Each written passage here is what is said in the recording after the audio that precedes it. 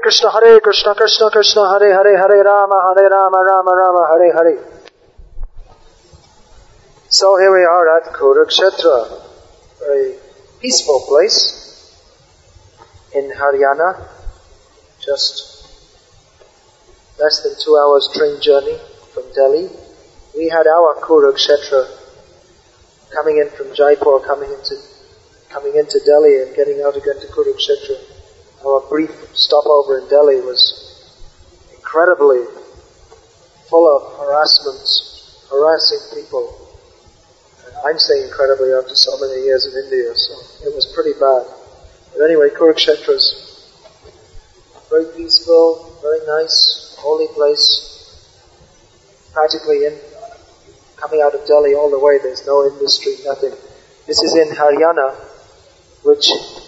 this is a state which was previously part of Punjab. Now it's been separated and it's predominantly agricultural area, very good soil all the way, it's just fields, away from that ugra karma and ugra attitude of Delhi.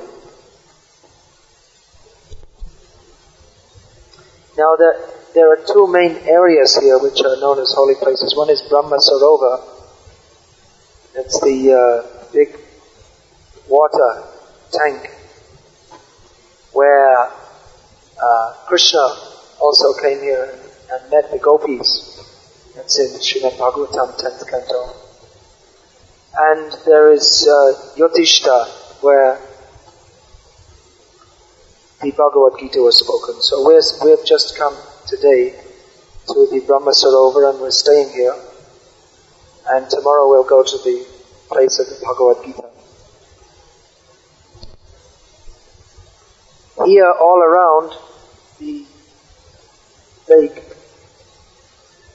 not all around, on one side there's a few ashrams, including one Gauriya Math, pretty sleepy place.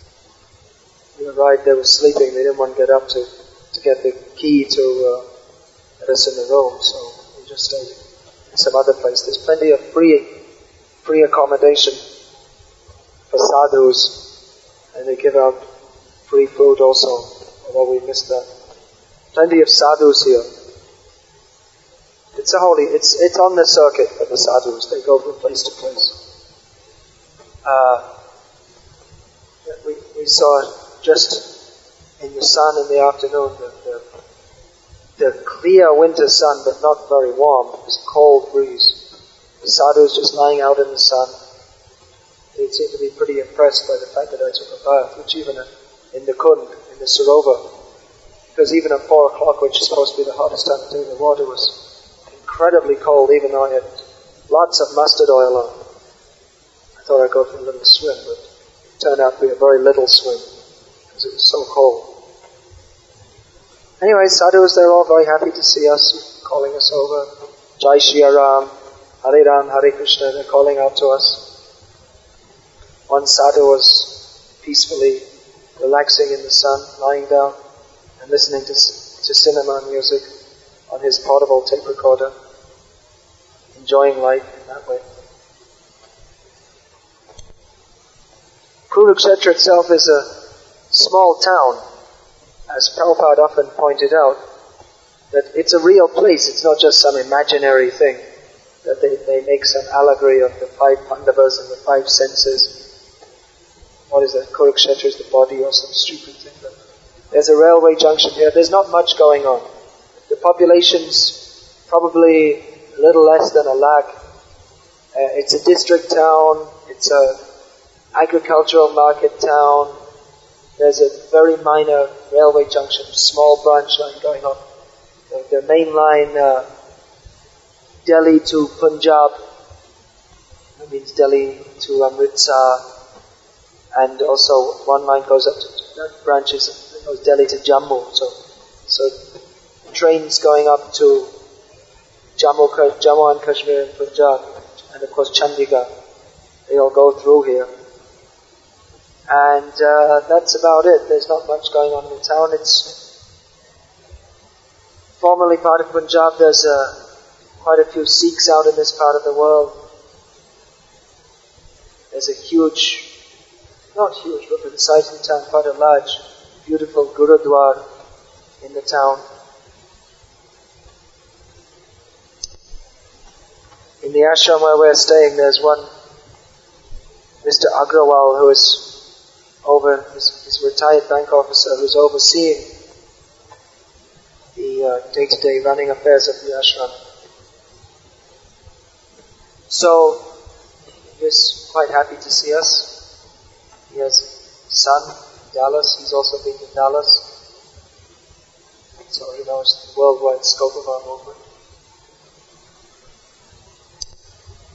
Like other people who I've spoken to so far, he doesn't seem to know so much about the actual history or significance of the place, so I'm going to have to search out some people to find out exactly all the stories according to the Puranas and Mahabharata and this and that. There's also a Jagannath Mandir here. It seems Jagannath, we seem to find him everywhere, even in the most unexpected places. The deities look quite old, very simply made up. Both Subhadra and Baladeva are white. They look as if they've been repainted recently. And Krishna's almost white. He's a very, very pale blue. Instead of their usual big smile, they've got a bit of a small pout on their face. Then in front of them there's Radha and Krishna deities and Kali deity. There wasn't anyone there at the temple who could have any idea of anything of what was going on, how all the deities are, where they're from. Just a few simple looking women. It's one of those temples which has become a house. It's more like a house, even though there's a good temple there. As you can maybe hear in the background of this tape, there's some kind of light music. It doesn't sound so religious, but it's certainly not your heavy-duty rock and roll cinema music. Some woman singing. That's the constant background noise, not very transcendental. A lot of your village-type pilgrims come here also. There's a lot of people selling packets of puffed rice, real cheap stuff, for these people who don't have that much money to spend. One sadhu, just as I'm walking on the road, was with a big smile offered me chillam to be smoking. These sadhus are tough people. They're getting ready to camp out for the night. Just in a kind of half-covered little slots in the wall all around the Brahma Sarovar. They're all camping out there. Some of them have got just one blanket. It's cold. They're tough. Just being here and thinking how the Mahabharata war was fought here, Krishna spoke Bhagavad Gita, and the relevance and the importance is just beginning to hit me, how important Krishna speaking Bhagavad Gita. What an important place this is. There isn't that much emphasis on knowledge of Bhagavad Gita around here nowadays. Now in the evening, around the Brahma Sarovas, there's some kind of pop version of Bhagavad Gita going over the loudspeakers. Some kind of funny pop music in the background. A man who doesn't know the shlokas properly, there's a lot of pronunciation mistakes, reading out the shlokas and speaking in Hindi translation very quickly. Rush reading through. A little earlier, a group of plainclothes policemen stopped me, saw me talking into a tape recorder. Thought it was something very suspicious when I explained what I was doing. He didn't seem to mind. And they said I was writing an article. Thought I might be some kind of a journalist, so a little suspicious there. Of course, they were probably young in the days of the emergency when foreigners weren't even allowed to speak to Indians without permission. This is also on the edge of the Punjab. Good bit of a Punjabi flavour here. I've said about that before. I see quite a lot of signs, shop names written up in Punjabi. So Punjab is a heavy place. There's a lot of terrorist violence here in Haryana also. So I guess they've got their reasons to be suspicious. That terrorist violence means the overspill from the Punjab.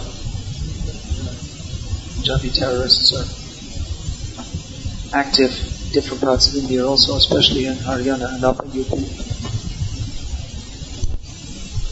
Anyway, getting back to that point about the significance of the place. Now that I'm here, I find it surprising that I've never been here after so many years in this part of the world. And it's so close to Delhi, it's just a short journey. It's surprising that more devotees don't come.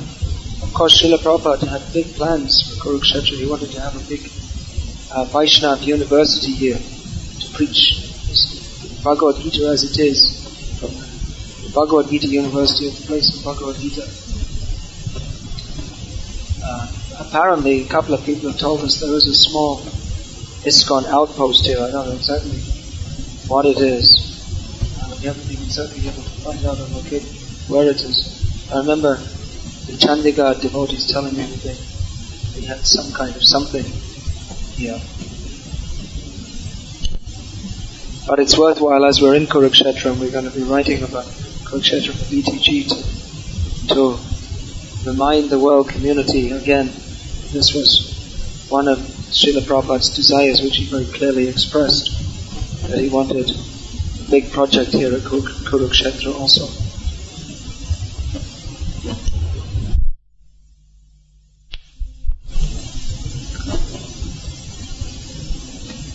About 40 years ago, the central government made the arrangement by which you can now see all around this rover, is called Paka Cats. It's not just mud, but there's cement, there's arrangement with platforms, so many things. Previously, there were a few ghats here and there which had been made by philanthropists. Most of it was just open around the edges. It was also bigger. At the time the central government renovated it, they enclosed the water in a smaller space. Previously it used to be coming out into where the present road is now made angles. The Sarova is about 14, its deepest 2 feet deep. Pretty soon there are signs of it everywhere. The water is quite deep because the vast majority of Indians don't know how to swim, nothing at all. This is the main center of sun worship in India, and when there are festivals connected with the sun, many people come. Just like recently there was Somavati Amavasya, in which many people came. If there's a solar eclipse, there's a huge crowd. 7 to 10 lakhs of people come. It's very auspicious to be here on the day of a solar eclipse. You see that Krishna and the Pandavas came to that. Our devotees come also on such a day. Usually they can distribute books and recite and everything else.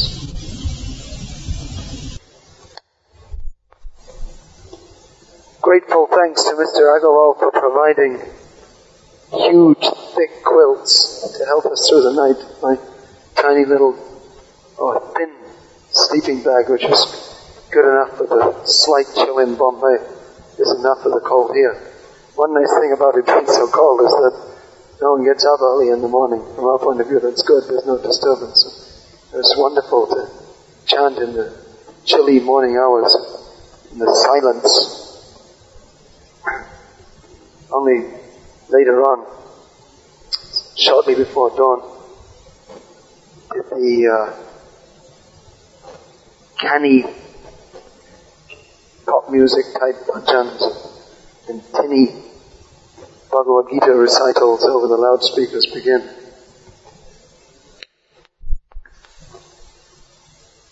Now I'm at the place where Krishna actually spoke the Bhagavad Gita. It's a very quiet little place right now. It's early in the morning. Just a few pilgrims coming. I managed to fulfill a long-time aspiration of sitting at the place where Krishna spoke the Bhagavad Gita and personally chanting all the Sanskrit verses of the Gita, which took me a little less than 2 hours. Just a few pilgrims came in. There's not that much to see or do. They come, they see the peepal tree, they see there's a few small temples, and there's inside a transparent, maybe glass or some kind of container, casement, there's Arjuna and Krishna statues on the chariot scene. A few tourists came. Some of them were doing some videoing. Not much life going on. People wake up late. They start moving around late in this cold season. One thing I've realized now is that Kuruksetra, that word Kshetra means a field, or not just one place, but a large area. As this book, The History of Kuruksetra, explains, it is a large area where people used to come for doing religious rites. Also, we can understand different places of the Mahabharata battle highlights. They're spread out over a few kilometers here and there. Obviously, the Kuruksetra war didn't just take place in one small area, but it was spread out over a huge area. One thing is that it's claimed that here Vyasa composed the Puranas, the Srimad Bhagavatam and the Mahabharata. That's also claimed at Naimisharanya. We've reported that in the Naimisharanya trip, reported that Vyasa compiled, and no doubt in Bhadrik Ashram the same thing is claimed also. So it may be all true, Vyasa can expand himself, or maybe it's not true of all places, or maybe he compiled some in some places. It's very difficult to ascertain this kind of thing.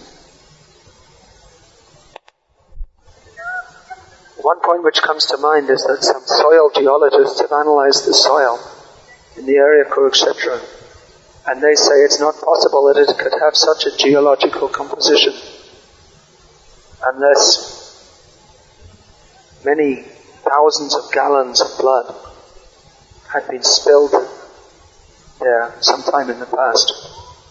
But as with the Dwaraka excavations, which are showing the ruins of a kingdom which had fallen in the sea some thousands of years ago, we don't care much for this, whether they scientifically prove or disprove all these things.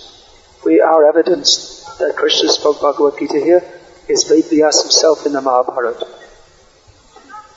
These materialistic people may, for their own satisfaction, make some kind of soil test or archaeological excavation, but we don't depend on their findings one way or the other.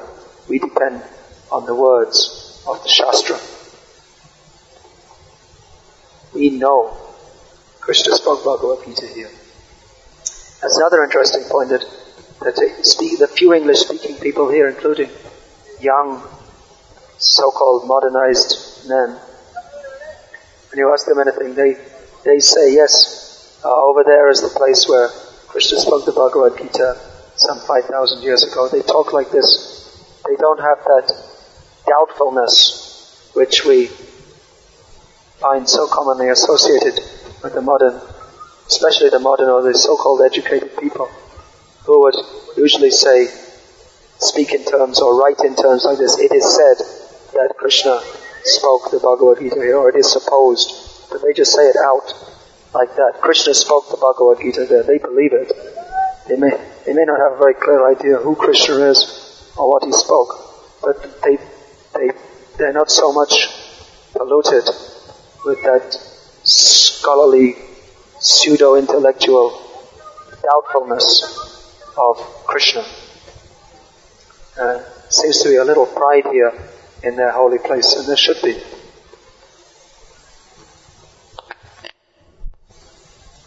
Another cultural note, that this place is a little bit different from the rest of India, getting up towards Punjab, is that the women here, they don't wear saris, most of them, but they wear the kind of trouser suit that the Punjabi women do. So here we are at Ban Ganga. This is the place where on the 11th day of the Mahabharata war, Grandfather Bhishma, after being badly injured by Arjun's arrows, lying on the bed of arrows, said to Arjun, I'm reading this from a sign which is written here in English and Hindi. This is reading different shloks from the Shanti Parva of the Mahabharata. O great Archer Arjun, my whole body is in terrible pain. Get me water to give it some relief, as you are the only one capable of righteously making available drinking water for me. You provide me water. Consequently, the great Arjuna fixed a shining, worshipped arrow, duly fitted with requisite instrument, to his bow and punctured the earth on the right of Bhishma. Then a fountain of cool water, fragrant and sweet like nectar, erupted from the earth. The great Arjuna quenched Bhishma's thirst with the cool water of the fountain. Bhishma awaited his death for 6 months here, and during this period, after the end of the Mahabharata war, narrated the Shanti Parva to Yudhishthira. Oh no, this is not a quote from the Shanti Parva. I'm not sure whether it is or not.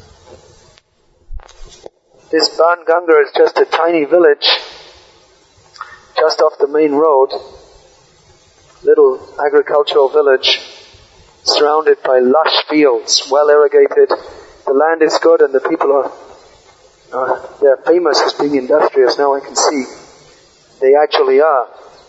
It's like in Bengal the land's good, but the people are somehow or other, due to overpopulation or just being unorganized, they just don't get it together. But here the land is prosperous. The people are together. They get it farmed nicely. Now here at Ban Ganga, there's a small pond, and there's 24-foot high, nicely painted, multicolored Hanuman deity. Open air, standing under a 4-pillared canopy. Of course, we don't really believe in just having open air statues. The real thing is to do puja in a temple properly, not expose the deity to the element. Anyway, Hanuman's here, for better or for worse. There's lots of parrots here, beautiful, bright green, flying around, making their screeching. A similarly bright sadhu, that means his orange cloth is as bright as the parakeets are green, is just sitting peacefully with his arms folded on a cot in the sun. There's a few small temples all around. Very peaceful, nice place. Ban Ganga literally means, Ban means arrow, and Ganga means Ganga. So Arjun brought the Ganga for Bhishma Dev here. One of the small temples here is one of Ban Ganga, deity of Ganga Devi. Previously I was describing about Kuruksetra, what's here, that it's an agricultural town, a pilgrimage place. One other point which gives the town little importance is that it has a university, which I just read in this book. It's obviously not a very prominent university. District town means that many people will be engaged in all kinds of administrative work. Typical overloaded government, local government of India. It's beautiful, lush, flat land. There seems to be a wind constantly blowing, as it often does, over this flat kind of land. Although often that's welcome in the hot climate, but now it's cold. It's not so welcome. All in all, there's really not that much to see or do at Ganga, although for a few days, a few thousand years ago, it was a place of intense activity. Now, having not brought Mahabharata or Srimad Bhagavatam to read the relevant sections from, there's really not that much to do. So like the other handful of pilgrims who are wandering in, I'll be wandering out again quite quickly. We can judge how rustic this place is, Ganga, by the fact that 3 villagers came up to me and wanted to hear the playback of me speaking into the tape recorder. There was some fascination for them. Now, 10 or 15 years ago in India, that would have happened every time you did any recording publicly. Nowadays, that's quite unusual. India's now got so much of it. Technology like that.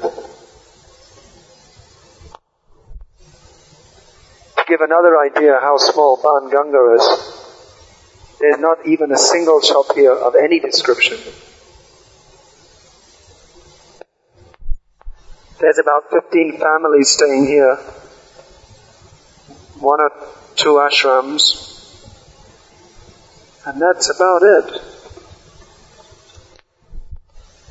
I came here by Tonga, postcard. That's gone away now. I just asked a local farmer, young man, how to get out of here, how to go anywhere else. So he replied to me in broken English, which I was very surprised. It seems that the education system here is quite good. Anyway, it's kilometers walk to the nearest place where anything stops. So, Hare Krishna. Srila Bhakti Siddhanta Saraswati Thakur one time said, very amazing thing, that only less intelligent people think Vrindavan to be the most important place. Because Kuruksetra is the most important place. And then he explained that because the feelings of the gopis and Krishna when they met here was that it was the most exquisite. This is very, very high subject matter. Because the gopis, after such a long time, they had again got Krishna. But they still hadn't quite got him. He was in front of them, but they didn't have him as they had before. That verse is there in Chaitanya Charitamrita, which explains that. I still couldn't find out why the Brahma Sarovar is called the Brahma Sarovar. Everyone says it's made by Brahma, but when and why, no one can give any clear idea. Sorry. On the whole, we found the people of Kuruksetra to be very well behaved, very appreciative of our ISKCON devotees, and religiously inclined, quite cultured people. I'd heard that Haryana people were pious. I'd never been to Haryana before, now I found that out. Just one note, as we're leaving Kuruksetra early in the morning, in the pre-dawn darkness, taking rickshaws through this small town to get to the station. It's very nice, the sound of different vachans and prayers being chanted from different temples over the loudspeakers, and also from the Gurudwara. Hare Krishna. Kuruksetra shloks are there in Chaitanya Charitamrita Madhya Leela, Volume 1, page 37, and from page 52 on a few.